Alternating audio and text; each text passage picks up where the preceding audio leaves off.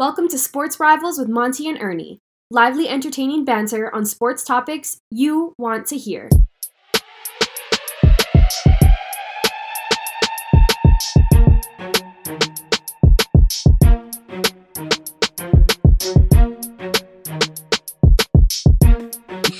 All right, everyone, welcome to the Sports Rivals. It is the July 11th week edition of the Sports Rivals. And Ernie, today we're going to talk... It's been all about the NBA. Today we're going to capture everything. I mean, today Novak Djokovic won his 21st Grand Slam with his fourth consecutive Wimbledon, benefiting from the fact that Nadal went out in the quarterfinals with an injury.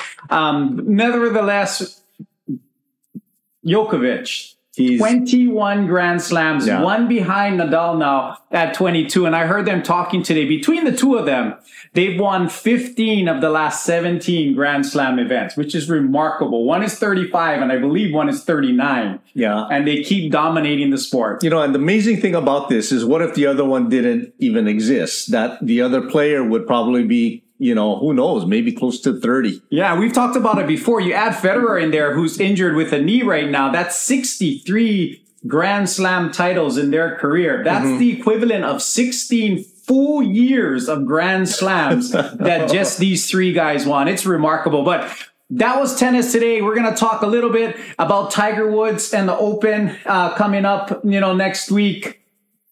We're going to talk a little bit about Major League Baseball. The All-Star Game is set. A little bit about the NBA and a little bit about the NFL. But Ernie, let's start first with Major League Baseball. We're at the halfway point, and your Cardinals are right there in the race. Yeah, better than they were last season. At this point last season, I don't even think they were at 500 yet. They kind of made a late goal towards the ending of the season to actually hit the playoffs hot. So to me, it doesn't really matter where you're at the All-Star break. I would rather, you be that hot team going into the playoffs, which they were. Unfortunately, they ran into your Dodgers.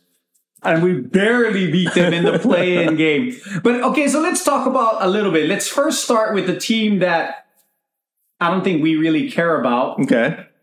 But they've had a phenomenal first half, and that is the New York Yankees. I mean, coming into today's matchup with Boston, they are 61-23, on track to obliterate the most wins. And it has been a remarkable season for the Yankees. And I think the one thing with the Yankees is they've managed to stay healthy. Pitching staff healthy, players healthy, Judge is healthy, playing for a big contract. Stanton has been healthy. 61-23, Ernie, through 84 games. Just crazy. Yeah, it's been incredible. Like you said, the health is there. That pitching staff is formidable. I mean, I believe they got three pitchers in the All-Star game. So, and again, you mentioned they've always had the studs. They've had the payroll in order to acquire the top players in their division in all of baseball, and they've been snake bitten for several years. And now it's coming together, but it's just the first half of the season. There's still a half season to go. Who knows if what ugly things may arise in Yankee Stadium as we go throughout the season. So good for them, but it's still a long season. Yeah, so I mean, with them, it's all about injuries. Are they going to be able to stay healthy? The only real injury that they've had so far was to their closer. And then they found a better one, because Clint Holmes is an all-star now with 14 saves, and I'm not sure he's going to give that back when their closer comes back. So the Yankees are dominating right now, but what's amazing is that the American League East would have 4 playoff teams if the season ended now, because the Blue Jays, the Tampa Bay Devil Rays, and the Boston Red Sox would all make the playoffs as wild cards right now. So the Yankees are doing this, and they have the best division in baseball. So that's pretty impressive. It is, and the last place team is just one game under 500. In Baltimore. So talk about a stacked division, and the Yankees got a 15 game lead as we speak right now over the Bo Sox. So incredible. But Again, we're at the halfway point. We're only at the halfway. Another team with a huge lead right now is in the American League West, where the Houston Astros are running away with the American League West. The American League West, I think, started off strong. The Angels were playing really well. They've really faded dramatically. Seattle's doing okay, hanging around 500, but, the Texas Rangers are coming on relatively strong, but again, under 500. And then you have the Oakland A's that are perpetually trading off their best players and now suffering through that. I believe 22 games under 500. Yeah, and Houston, to me, I think when all is said and done, they're gonna even widen their gap. Seattle is 11 games behind Houston, and that's coming off of 8 consecutive wins. They're the hottest team in baseball right now, the Seattle Mariners. Yet it puts them at 11 games behind the Astros. So, Houston, unless there are major injuries, that's going to happen. It's their division to lose. Yeah, and in the Central, I think right now it's still really anybody's division to win. I could see the Guardians getting hot. I could see, the White Sox getting hot. But for right now, it's the Minnesota Twins in first place in the Central.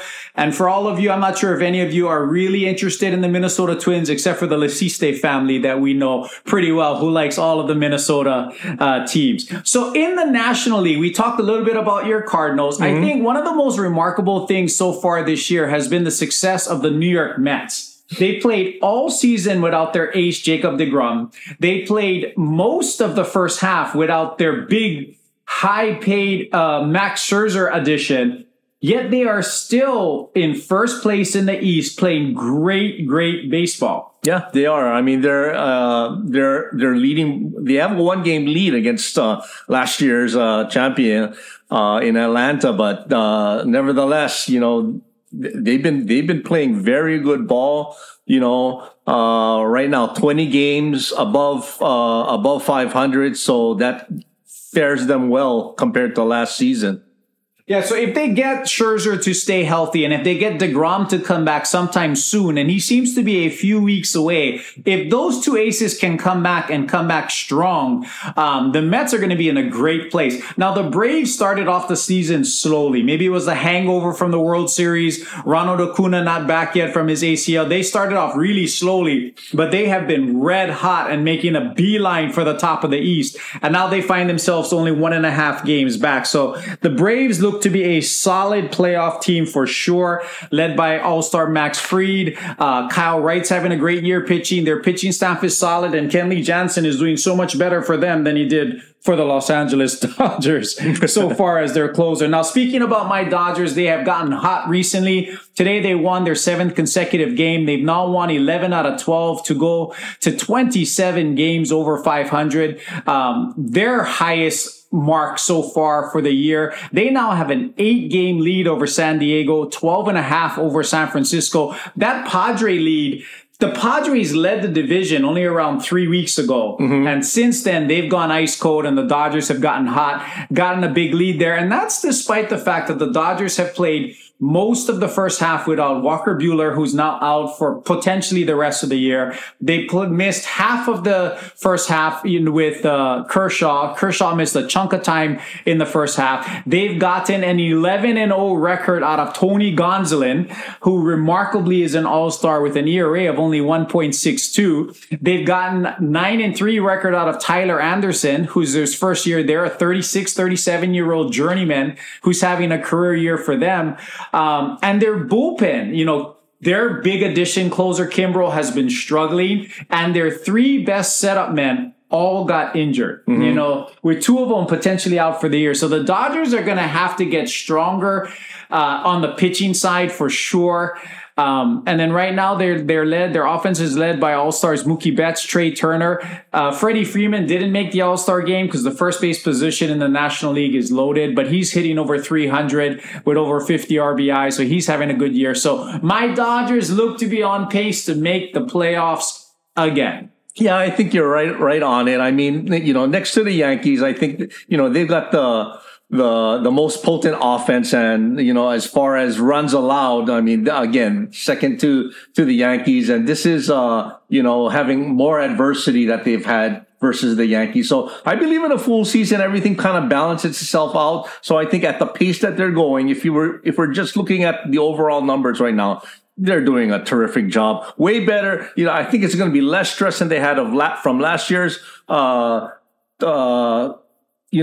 Constantly chasing the Giants. Exactly. Not chasing and I think, again, that is the law of averages. I think what they did is they overachieved. That comes back down to earth. San Diego is San Diego. They will probably give the Dodgers, obviously, the biggest push in that title, but it's the Dodgers' place to give away. And anybody who's going to compete with them is going to have to go through Dodger Stadium. It looks right now like we're on track for a Dodger-Yankee World Series if you go by the records. As a huge Dodger fan, there are some holes in this Dodger team right now. I don't think they're hitting as well as they could. Like I said, their bullpen is quite a wreck right now with injuries.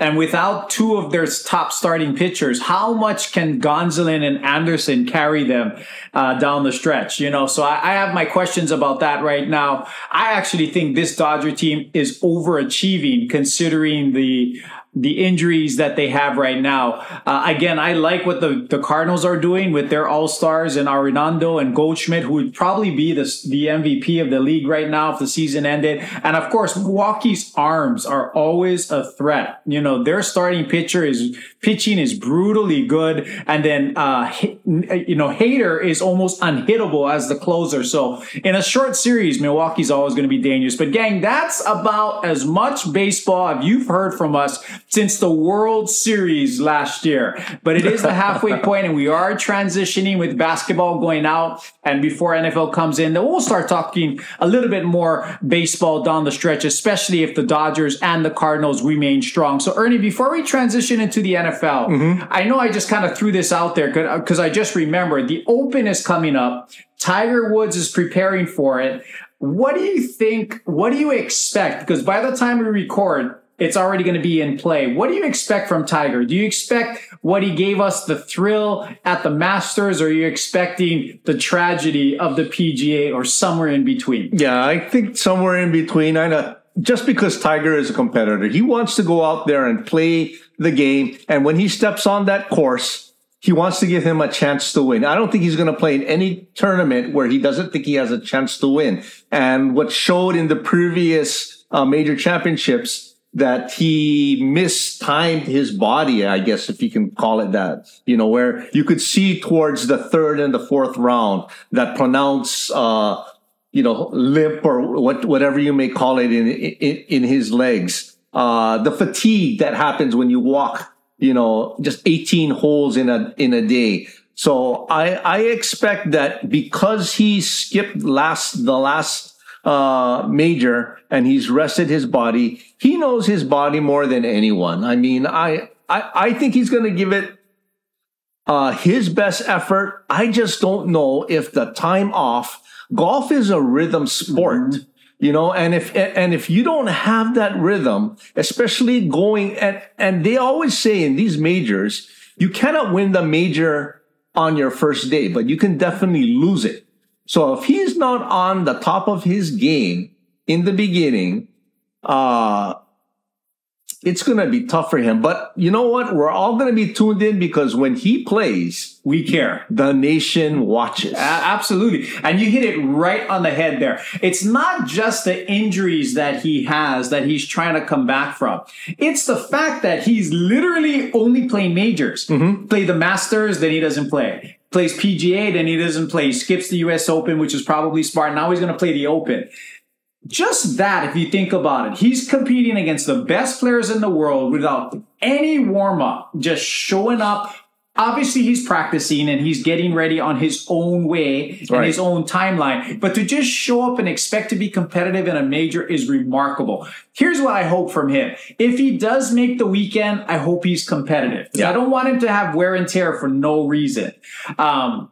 but it would be wonderful to have him actually compete or be competitive for 4 rounds. Yeah, that would be it. I mean, if the main question is to see how he feels during the week. I'm sure all the reporters are going to ask how close are you to 100%? And I think if he goes throughout the week and he's still in the high 80s, as far as after round 3 and, going into round 4, that he'd be competitive. Here's the thing. When you have to adjust your game in golf, and what I'm talking about is when you play golf and you're in pain, you have to adjust your swing. Tiger is a power hitter. I mean, he is finesse, but he's finesse in a powerful way. So if he's ailing out there and he has to adjust his swing, that is everything that can go wrong for him. So he's going to have to, make those subtle adjustments, if at any, and actually endure the pain, if you will, in order to play well. But again, if he goes in and he feels well and, hopefully that his time off, during the last major has done him a good thing, I expect him to do well. All right. Let's transition now to the NFL. So we're going to get to a few more rankings today to kind of go through that. It's always fun to do as we get closer to the regular season. But Ernie, finally, the shoe dropped this week. I know you were still hoping that somehow Baker Mayfield ended up with the Pittsburgh Steelers. Oh my God. That did not happen as he's finally traded to the Carolina Panthers. So let's talk about what the Panthers had to give up for Baker. And it was practically nothing. First of all, the Browns got to eat $10 million of his salary. And then they give up a conditional 5th, meaning if Baker does really well, then it becomes a 4th round pick. That's practically nothing. Yeah. So your thoughts, what does this trade mean for Baker? And what does this trade mean for the Panthers and then the Browns going forward? Well, for Baker, it's basically a redemption. I mean, right now he's got to have a massive chip on his shoulder, going through all the, drama that's happened, since the Browns acquired Deshaun Watson. On the Browns side, it's basically, okay, did we make the right move? Because right now, if Deshaun Watson does not play, and Baker Mayfield shows out in Carolina, the Browns are just the Browns. And, the organization is just the organization as it has been for the last umpteen years. I mean, one playoff win in the last 20 years or something like that. So, it's really going to have to shine in regards to how Baker Mayfield does in Carolina. And right now we're midway through training camp, or at least through, those practice sessions. Baker Mayfield really doesn't have a full grasp in regards to the Carolina playbook. He's going to have an uphill battle, in winning that starting job. Yeah. I mean, here's what I think from Baker's perspective. I think he has a tremendous opportunity to hopefully revitalize himself and his career going forward. From the Panthers' perspective, it is a little bit concerning to me that now you have 2 of the top 3 picks in the draft from a few years back competing against each other. To me, the winner stays, the losers gotta go. So in this short run, I'm wondering if they're already working, or maybe they have had discussions with trading Sam Darnold. There was a lot of talk. Are the Seahawks, interested in Baker Mayfield? Because they're really the only other team that doesn't have a quarterback that may be looking to upgrade. But Sam Darnold is a USC player. Pete Carroll is a USC man. Maybe that makes sense there. But for now, if you were to have both of them on there for the whole year, to me, that's a mess waiting to happen, especially if Darnold wins the job. So if Darnold wins the job, you've drafted Matt Corral already. You would have to cut Baker at that point and just eat the salary, eat the 5th round draft pick that you had to give up. But I do not think you want Baker on the roster unless he's actually playing for you. Because we already know that chemistry is definitely not his strength. The players like him. They love his attitude. They love his spirit. But I think he's shown that if he's not the starter, not the man, he's not exactly the best team player. Yeah, definitely. I mean, reports coming out from the Browns organization that they called him immature. I think the exact words were immature and childish. So yeah, definitely not something that an organization would pride themselves upon as far as personnel moves in that regards. But I'm with you. Unfortunately, there's going to have to be overlap. I don't think you can figure this formula out prior to at least, I don't even want to put a number on it, but definitely within the first 4 games of the season, I see an overlap on both of them, because let's look back at, as we spoke off the air, the last 5 games that Baker Mayfield played for the Cleveland Browns, his quarterback rating was an average of 35. Terrible.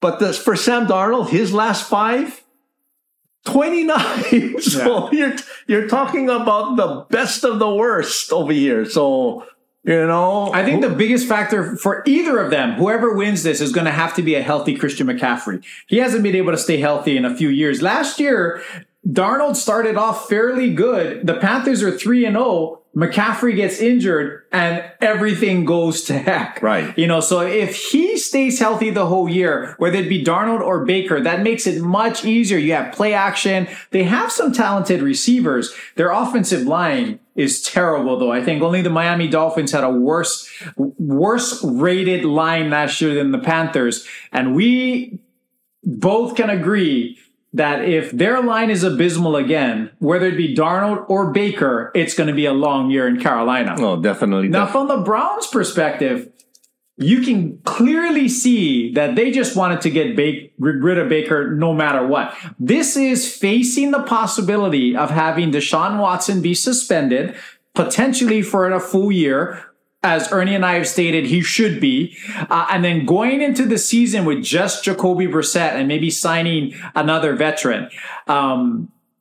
Despite that, they still are like, we'll eat $10 million. We'll take a 5th round pick. We just need him out of Cleveland. Mm-hmm. And, you've been saying this for months. I was hedging whether or not Cleveland was willing to go into the season with Jacoby Brissett. And this week showed a resounding, we want to move on from Baker. Yeah, definitely. I mean, the Cleveland Browns are the Cleveland Browns are the Cleveland Browns. And unfortunately, fortunately for my Steelers, that, even on their best years, it levels the playing field. So good luck. Well, good luck to Baker Mayfield. Good luck to Sam Darnold. May the best man win. It may be Matt Corral when all is said and done with the flaws that both quarterbacks have. So we're going to revisit the Pro Football Focus rankings. In the past, we went through quarterbacks. We went through defensive lines. We did all those kinds of things. Today, we'll hit wide receivers, individual wide receivers, and individual running backs. Okay. So we'll kind of go through what they have as their tiers. So we'll start with the running backs. And in tier 1, you have the elite. And they have the best running back in football as Jonathan Taylor. Let's start there, Ernie. Any qualms or problems with that? No qualms about that. I mean, he's a workhorse. I mean, the only thing that I have with that is that he hasn't done it on a long-term basis. 2, he's a running back. And just by case of position, running backs can be here one day, gone the next. So, but no problem with him being, an elite running back. My only problem with Jonathan Taylor is he was available when the Rams were picking 2 years ago, and we decided to go with another running back instead, who I still have high hopes for in Cam Akers. But we could have had Jonathan Taylor and Creed Humphrey 2 years ago. Now, there's a second running back that they have in tier 1, and that's Nick Chubb of the Cleveland Browns. So they have 2 quarterbacks, Jonathan Taylor, Nick Chubb. I really don't have a problem with Nick Chubb. He's a baller. He does get dinged up, though. Every year he tends to miss 4 or 5 games, which is why they have Kareem Hunt sitting there. But Nick Chubb, when he's on the field, super productive. He can catch, he can run, power, score. Nick Chubb, number 2. Any issues with him other than him being a Brown? No, I mean, he's the good thing about him being a Brown. I mean, I love Nick Chubb. I mean, the guy, and the reason why he gets hurt is he just sacrifices his entire body. I mean, I loved him out of Georgia. He is a quintessential running back, and I'm glad that is doing well, even though he is a Brown. So no problems with him being number 2. Okay, so then Pro Football Focus goes to a tier 2, and they define tier 2 as elite when they're at full strength, but are often slowed by injuries. So at number 3, they have Derrick Henry. To me, Derrick Henry had a broken leg last year, but before that, he was relatively healthy. Considering that Chubb gets banged up as well, I would have had Derrick Henry in that first group. You know, to me, he has been just dominant over a longer period of time, other than him breaking his leg last year. So I believe he's getting a little screwed down at 3. I would have had him above Nick Chubb, you know, personally, based on his production. Then it goes into number 4, Christian McCaffrey.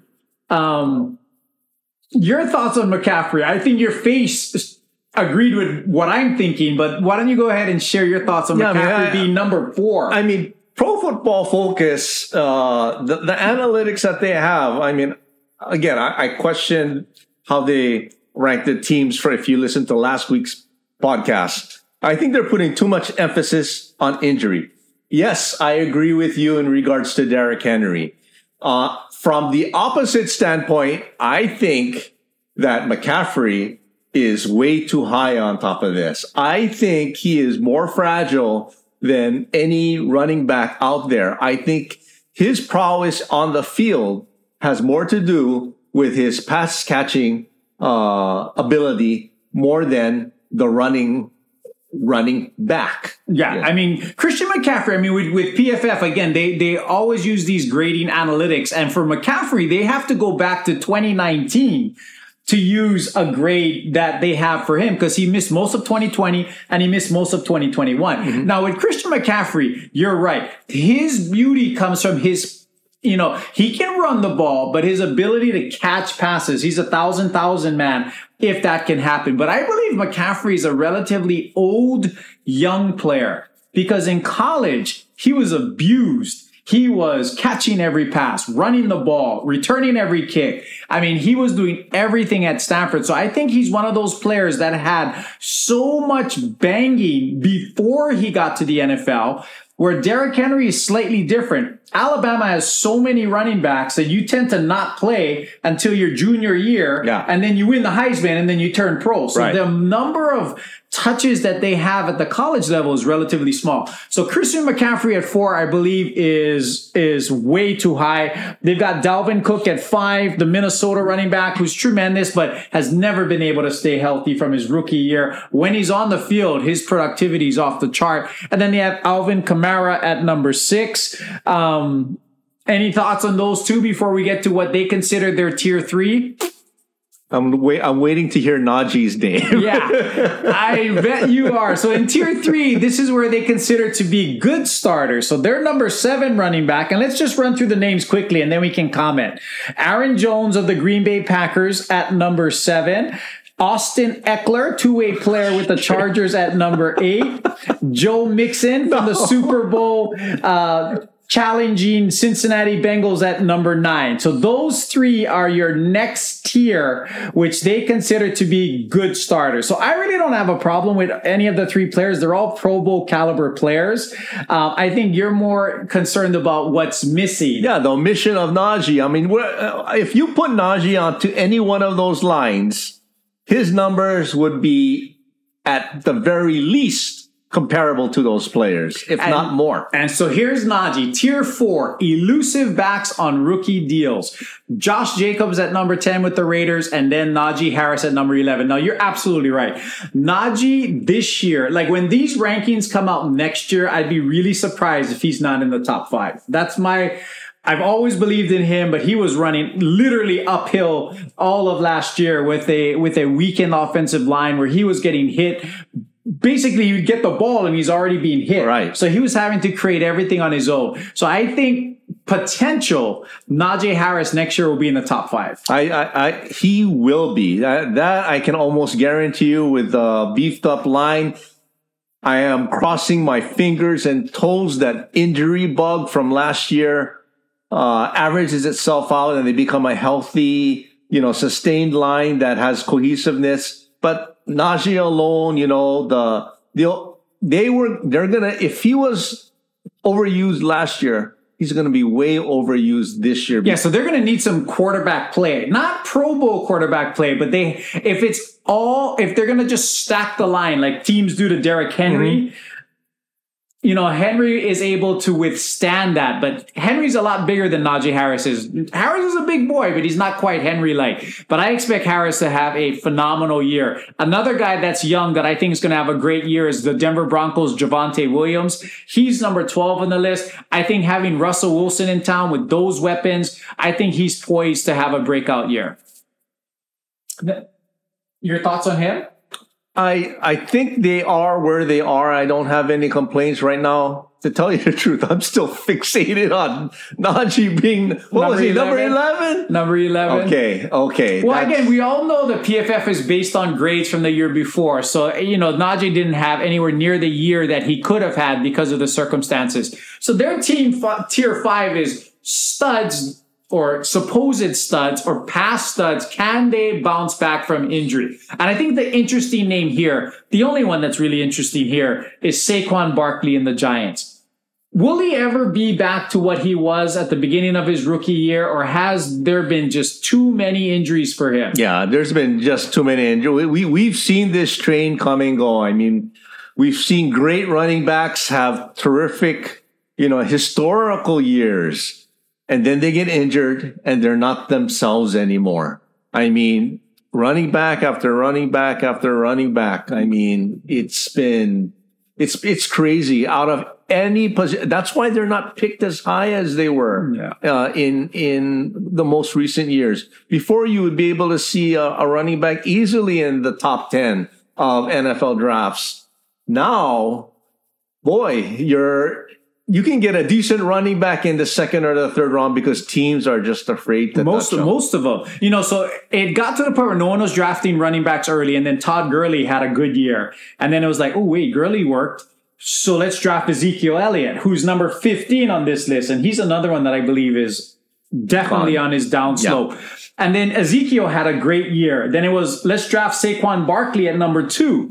And then when he started to get hurt, now it's retracted again. I think Najee went lower than expected last year, which is why you were able to get him. And this year, I don't think there was a running back taken in the first round, if I'm not mistaken. The top running back went to the Jets at the top of round 2. So I think people are starting to see, do we invest those kinds of dollars where we can get somebody later? And I think the answer is a resounding yes. Yeah.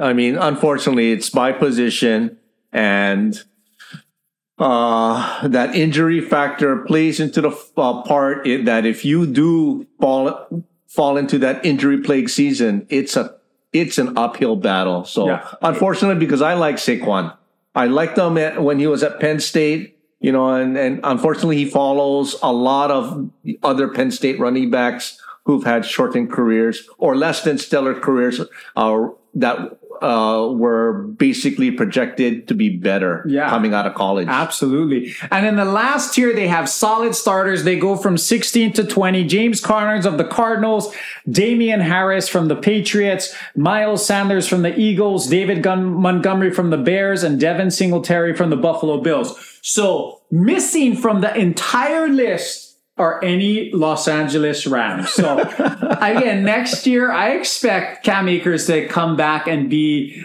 a really solid contributor. I would be very surprised if he's not in the top 20 next year. I think last year he came back remarkably 6 months after tearing his Achilles and gave them something, although he almost single-handedly fumbled away the Tampa Bay game.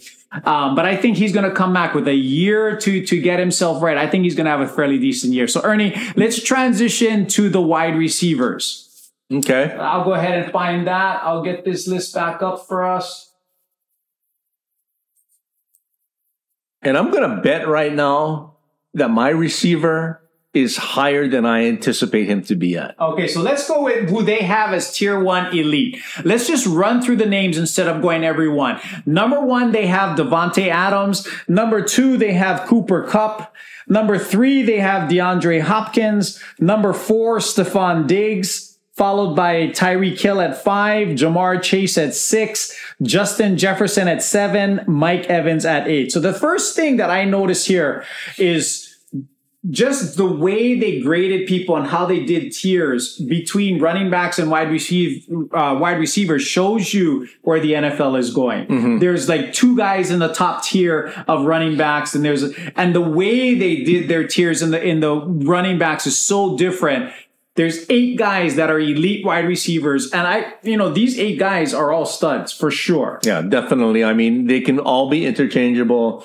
Jamar Chase, I thought he'd be a little bit higher than that, but you know what? Like I said, what separates the elite from the elite is very small margin, so no problem with that list. And then you have to I think with them, you have to have a little bit of longevity. So I think Davante Adams has done it for a long time. Now it's going to be interesting. Can he do it without Aaron Rodgers? Yeah. Now he's going to have Derek Carr throwing to him.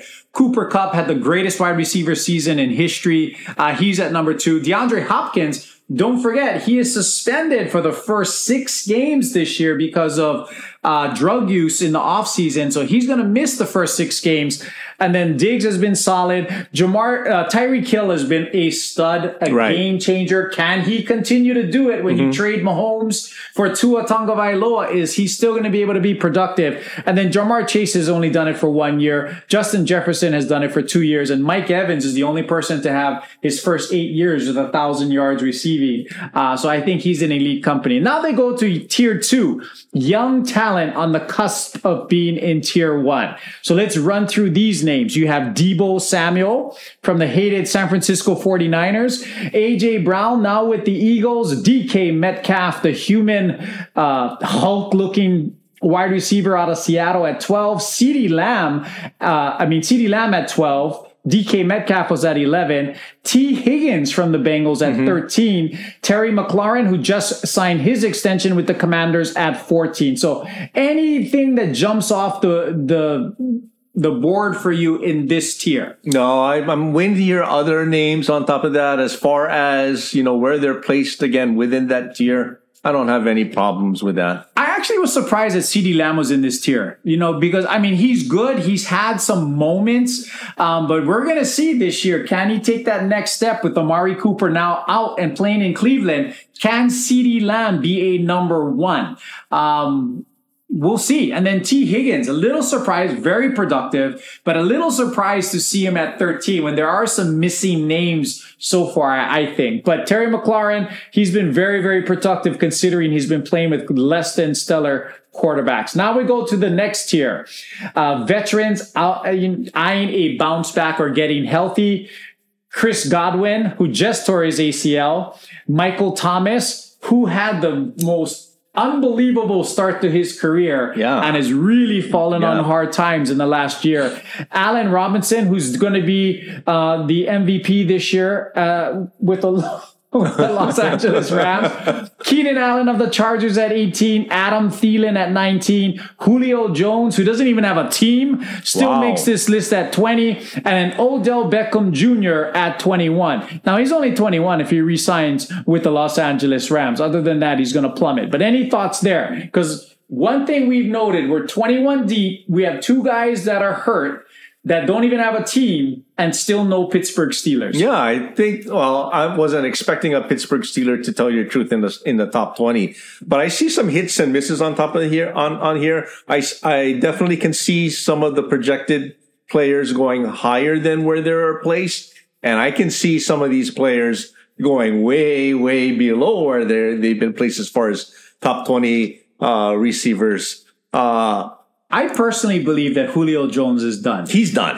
He's done. Had an unbelievable career, but once those hammies start to go, it's going to be really, really difficult. So even if he finds a place to latch onto, I cannot imagine him being a top 20 wide receiver. I really can't. And then Odell Beckham, as much as I loved him with the Rams, he's not going to play until maybe December. So to have him at 21 seems a little bit of a stretch. The next tier has, to me, better receivers, with Amari Cooper, Tyler Lockett, Mike Williams, DJ Moore.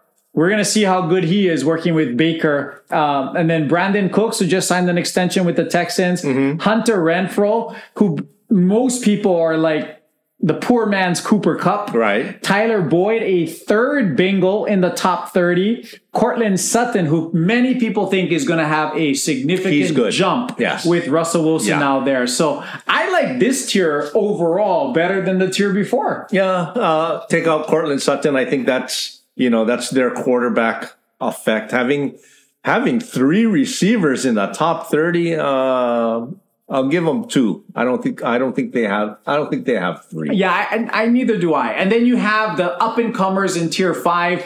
Jalen Waddle from the Dolphins had a phenomenal year last year. Devontae Smith from the Eagles, who I think you really believe is destined for greatness. Yeah. We talked about him in the other rankings. And then Darnell Mooney from the Chicago Bears at 32. That's the end of the list, Ernie. We're still waiting for the Steelers, Ernie. Where are the Steelers, Ernie?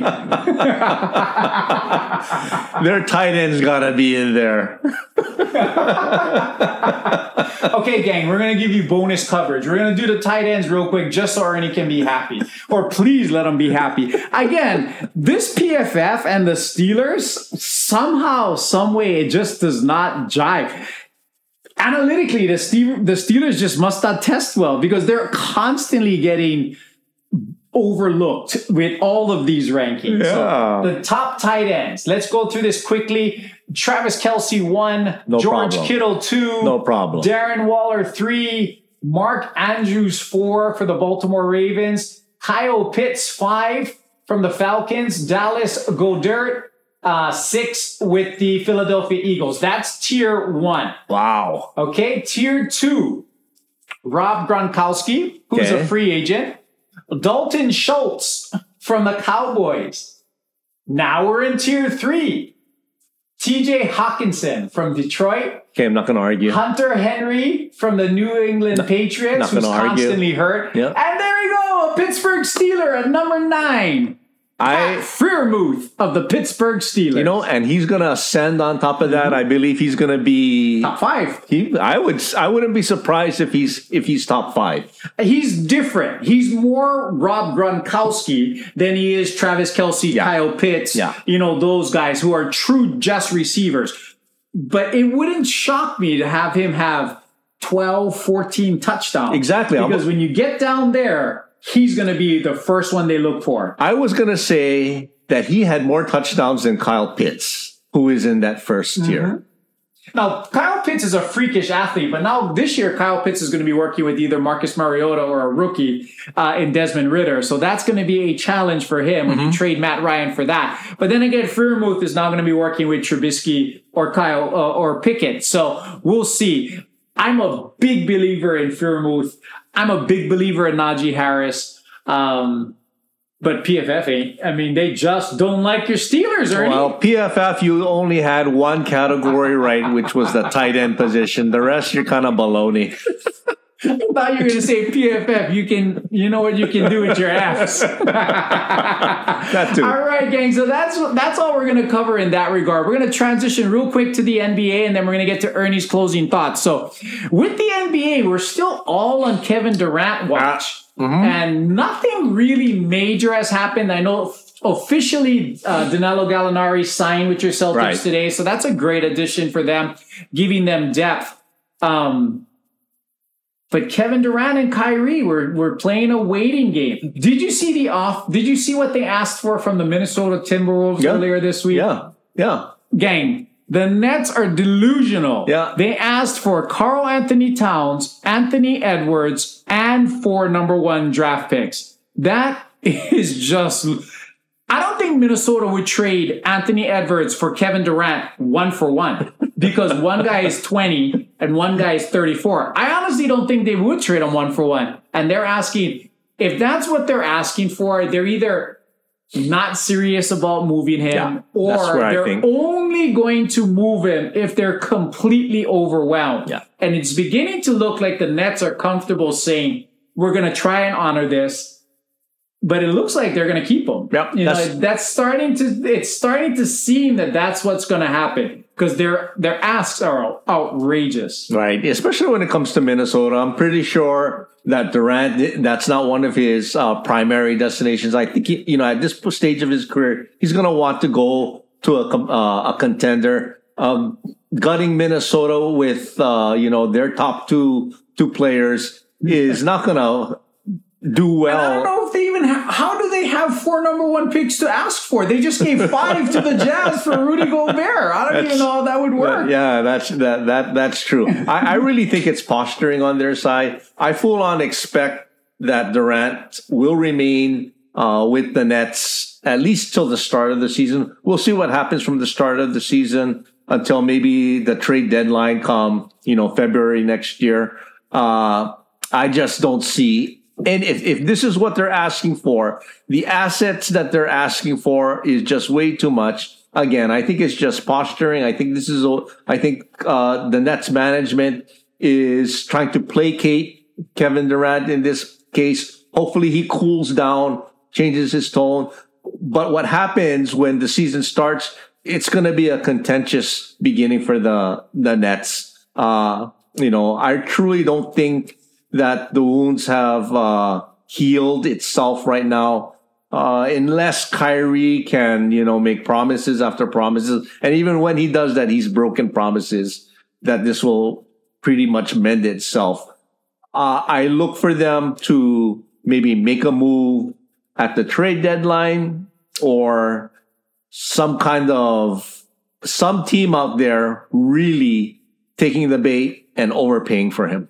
Yeah, I mean, I understand that the Timberwolves really threw things off, giving 4 picks and a pick swap for Rudy Gobert. Yeah, that was crazy. So I think everyone really thinks, okay, if that's what they can get, then Kevin Durant is worth this. And maybe he is. But that doesn't mean you're going to find a trade partner that's willing to give you that kind of a ludicrous trade. Right.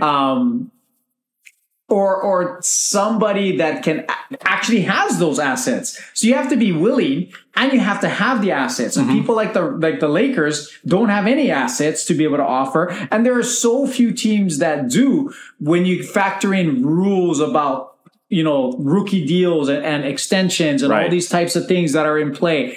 It's beginning to look a little bit iffy to see Kevin Durant actually moving to a different location. I don't see him going to Golden State. I know that's been more chatter this week. I just cannot imagine Golden State gutting their young talent to go and get them. Word came out today that I heard that Golden State is more interested in trading Klay and Draymond to bring back Kevin Durant than they are getting rid of their young players. Yeah, so that would make sense. I mean, I think with a lot of these trade requests that has been happening over the past couple of years. I mean, let's look at James Harden, for example.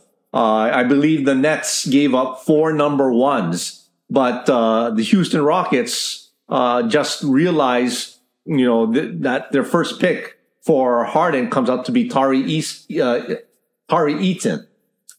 A decent player, but even in James Harden's decline, not a good match. And if the Nets stay a perennial playoff team until 2026, I believe that's when their last first rounder basically is given to the Rockets. They're high picks, and it's basically a crapshoot. When you're picking above 20, it's a crapshoot. Yeah, and so with James Harden, again, the word is this week that he was giving his decision not to opt in was to free up money to sign PJ Tucker, who apparently is a really good friend of his from their days in Houston, because now they're still negotiating with Harden. And I am still fascinated to see how long of a contract and how big of a contract he gets. because this week you had Damian Lillard, who signed through 2025, who got 2 more years at an average of $66 million a year. That's crazy. He just missed this year as a 32-year-old, injured for most of the year. Now he's got 5 years left. Man, I don't understand that need to extend him 2 more years at that kind of money. But I'm curious to see what Harden gets. I still would be shocked to see Harden get more than 3 years and $100 million. And if the Sixers go above that, I think they're going to regret it. I really think Harden has hit his plateau. I think he's going to be in his declining years, which, as far as a player is concerned, still has the potential to be, a worthy all-star player, but still at max contract, when you're heading into year 3, year 4 of that contract, it's not going to look pretty. No, I don't think it's going to look pretty. So we'll stay on Kevin Durant and Kyrie watch, especially in Los Angeles. There's a lot of people on Kyrie watch. Kyrie bought a house in Los Angeles last weekend. He's been hanging out in Los Angeles all week long, but that don't mean nothing if the Nets don't want what the Lakers are playing and offering them. And that's really what's happening right now. And I don't blame the Nets. I wouldn't take Russell Westbrook either in a 1-for-1 type trade. So talking about salaries, I'm going to transition to Ernie for his closing thought because I find it fascinating what he's going to talk about, and I hope you guys do too. Yeah, my thought for this week is, what if contracts weren't guaranteed? We've seen it all in the NBA and Major League Baseball, and only until recently have we seen it in the NFL. These contracts have been exorbitant, and basically, if I can just use the word crazy, over the last several years. I mean, let's just throw out a couple of names over there. Russell Westbrook, who the Lakers do not want, who he's going to be making $47 million this year. John Wall, who just got bought out on a 2-year contract, I believe. Now he's with the Clippers for 2 years, but he had to be bought out by the Rockets. Exactly. So that dollar amount there is what he's going to make this year. Exactly. And that amount comes out to $47 million. So just those 2 players alone, it's to a point where in the future, management is going to have to figure out, why am I paying long-term contracts on players, especially if they get injured, like the NFL. I think the reason why the NFL really stayed away from it was because the sport itself just tends to be injury prone. Yeah, so exactly. They average less than 4 years per player. Exactly. 3.3, I believe, to be exact in regards to that.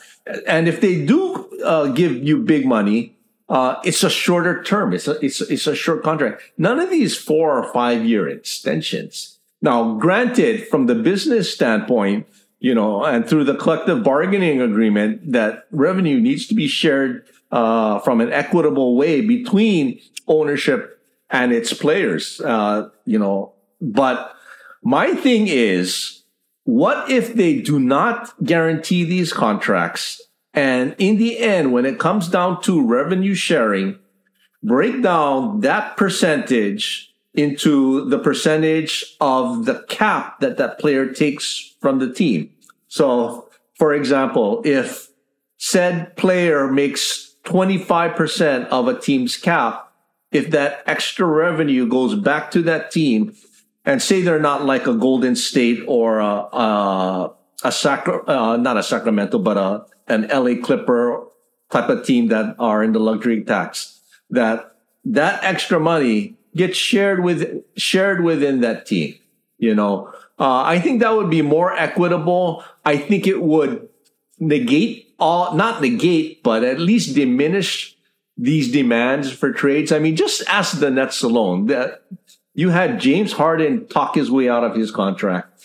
Currently, Kevin Durant, and it was at one point potentially Kyrie Irving. So your top 3 players were potentially wanting their way out as far as, in order to demand bigger contracts.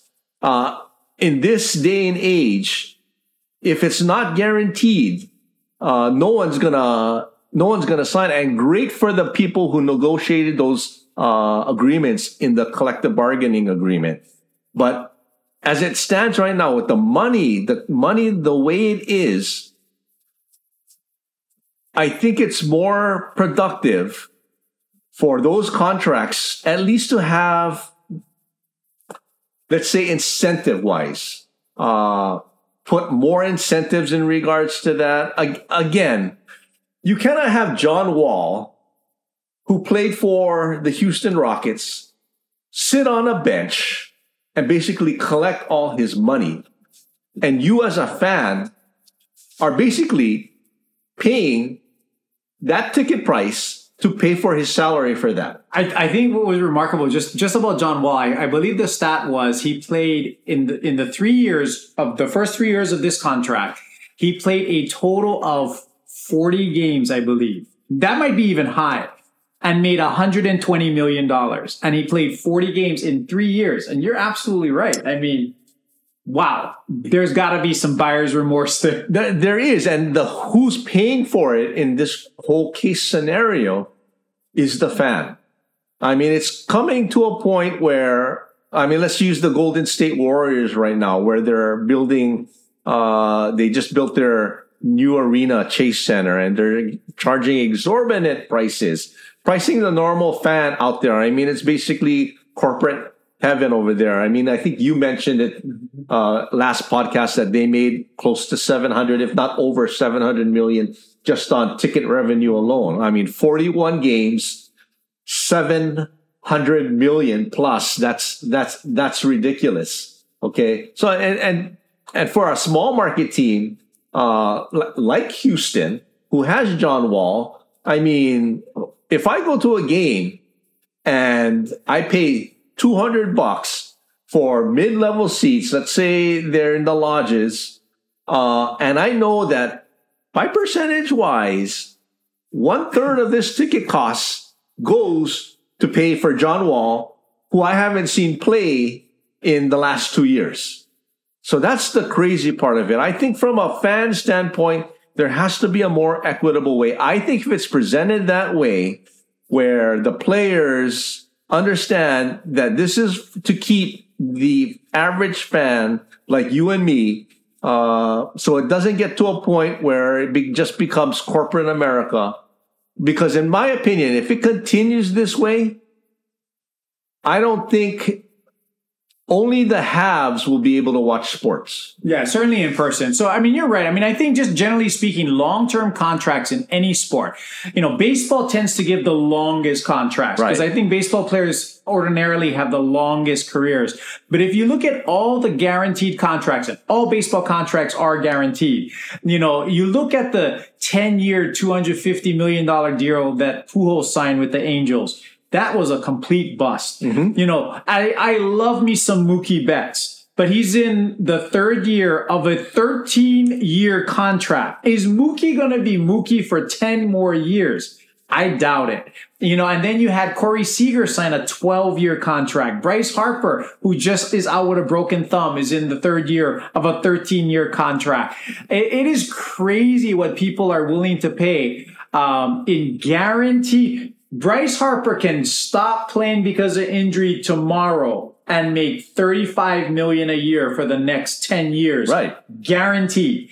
You're right. NFL has shied away from that, but that's why I think the Cleveland Browns are so hated right now by the other owners, because not only did they guarantee a 4-year contract at $140 million, but they did so to a player that could potentially be suspended. Mm-hmm. That is precedent setting. And I think the owners and the general managers in the NFL are cringy because guaranteed dollars can completely screw up your salary cap if you're stuck with players that can't play. Yeah. And I think for the NFL, because there are only a certain number of games, they're not playing 82 or 160 something games. They're playing 17. And boy, did it take forever and a day for them to get to 17.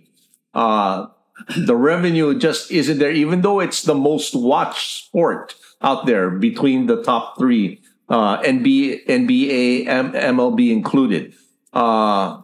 It's just not good business practice. And I think they want to put, because that, their seating capacity goes beyond the 15,000, beyond what your normal baseball stadium will hold. They cannot charge ridiculous prices like the NBA and some MLB clubs do. So it's gonna come down to, do I want to be a fan that supports this? Do I speak up? Does the ownership realize this? At this current trend, I think something's going to hit the fan in the next year or two. Oh, I'd be fascinated to see what you guys think. I mean, do you agree with Ernie that guaranteed contracts are not a good thing for the fans? It's certainly a good thing for the players. Obviously, if you can get a guaranteed contract, you have nothing to worry about. You're going to be paid for the extent of the contract. But is it a good thing for the fan? Is it a good thing for the teams? I mean, are the teams benefiting from this when you're stuck with players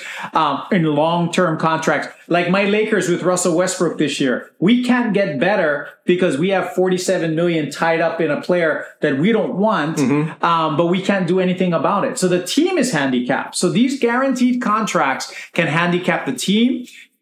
Is definitely a deterrent to the fans. The only real beneficiaries are the players themselves. So in a negotiation, who's going to have more leverage? The players or the clubs and the owners? And I think it depends on the sport. Yeah. The NBA players control the NBA. So they're going to get what they want. They typically do. But you see the plummeting ratings, in the NBA. Whereas in the other two sports, there's a lot more strength in ownership. So I'm curious to see what you guys all think. But great topic, Ernie. I mean, as a former CPA myself, numbers I find riveting. So any discussion about numbers, I really enjoy. So great job with that. Anything else you want to cover this week?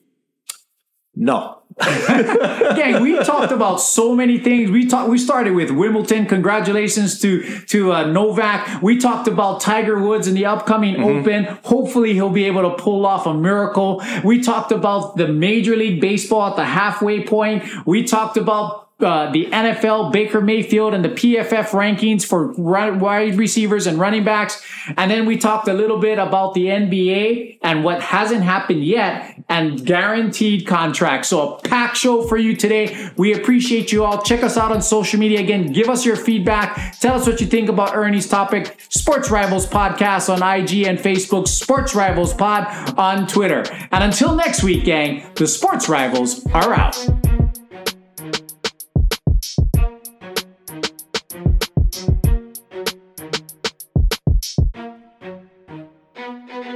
Thank you for joining us on the Sports Rivals Podcast. Check us out on social media at Sports Rivals Podcast on Instagram and at Sports Rivals Pod on Twitter, where you can share topics you'd like to hear.